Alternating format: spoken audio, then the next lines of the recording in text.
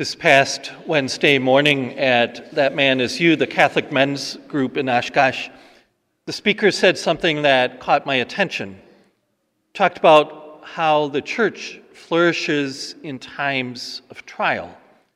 It's often difficult times or even persecution that call people to deeper faith.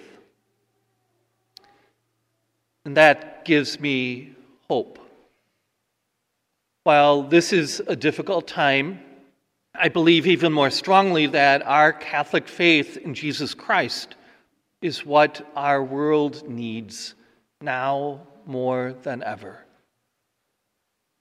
We've seen where focusing on power goes, nowhere good. We've seen the reaction that abuse of power draws, which is anger. Does that pattern sound familiar? It's not only the pattern that we're living through, but it also seems to be the pattern of behavior of the apostles in today's gospel. Two of them, James and John, were jockeying for power. The others, in response, got mad. Jesus noticed that this was going nowhere good, and he sat them all down for a good talking to. Jesus is very clear. He says that seeking power to get their own way is for others. He follows that by saying, "It shall not be so among you." We need to follow Jesus. We need to follow his example, to conform our lives to his. Jesus showed his power by lowering himself, becoming a slave, as St. Paul says, and pouring himself out for our sake. His life led to the cross, the total gift of self for others. And we, as his disciples, his followers, need to follow that example. We need to be leaders not by grabbing power or insisting on our own way, but by becoming like Christ. We need to lead by being servants, true servants, who need to see what the other person needs, rather than focusing on how something affects me. That is the witness that will speak to our world today. We need to stand out by embracing that attitude of Christ, who came not to be served, but to serve, to give his life.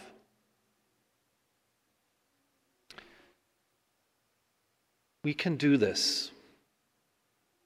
Actually, we cannot do this. At least we cannot do this on our own.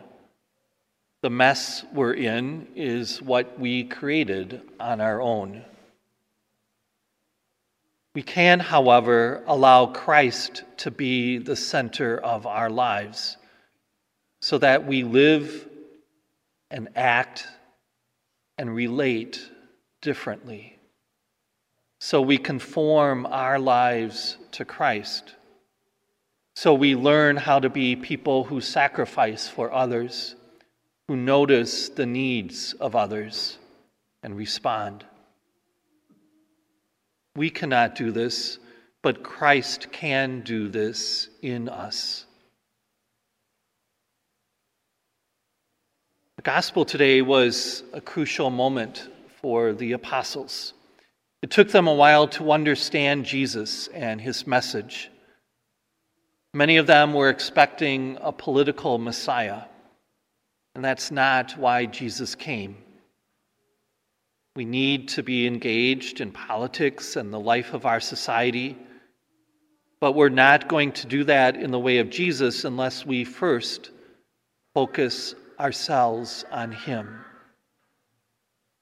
As it was a crucial moment for the apostles, so this is a crucial moment for us. Will we listen to Jesus? Will we let go of getting so worked up about things that we end up being angry and hostile?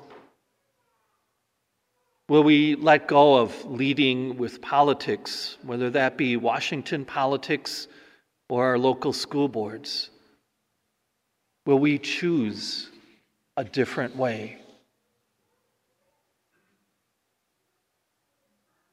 My guess is that Jesus is rather sad as he watches us right now. He knows it doesn't have to be this way. He knows that it should not be this way among us.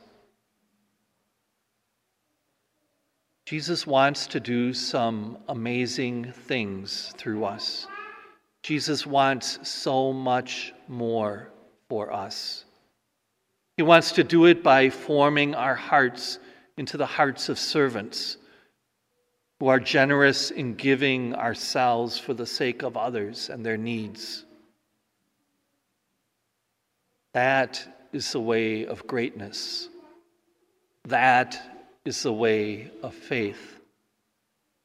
Can we, as Catholic Christians, embrace his way of life to such an extent that we show our world another way to live and relate to each other? We can. Christ can in us. This is a difficult time, but this is our time. This is a time in which God has placed us to step up, to open our hearts, to become like his Son, Jesus.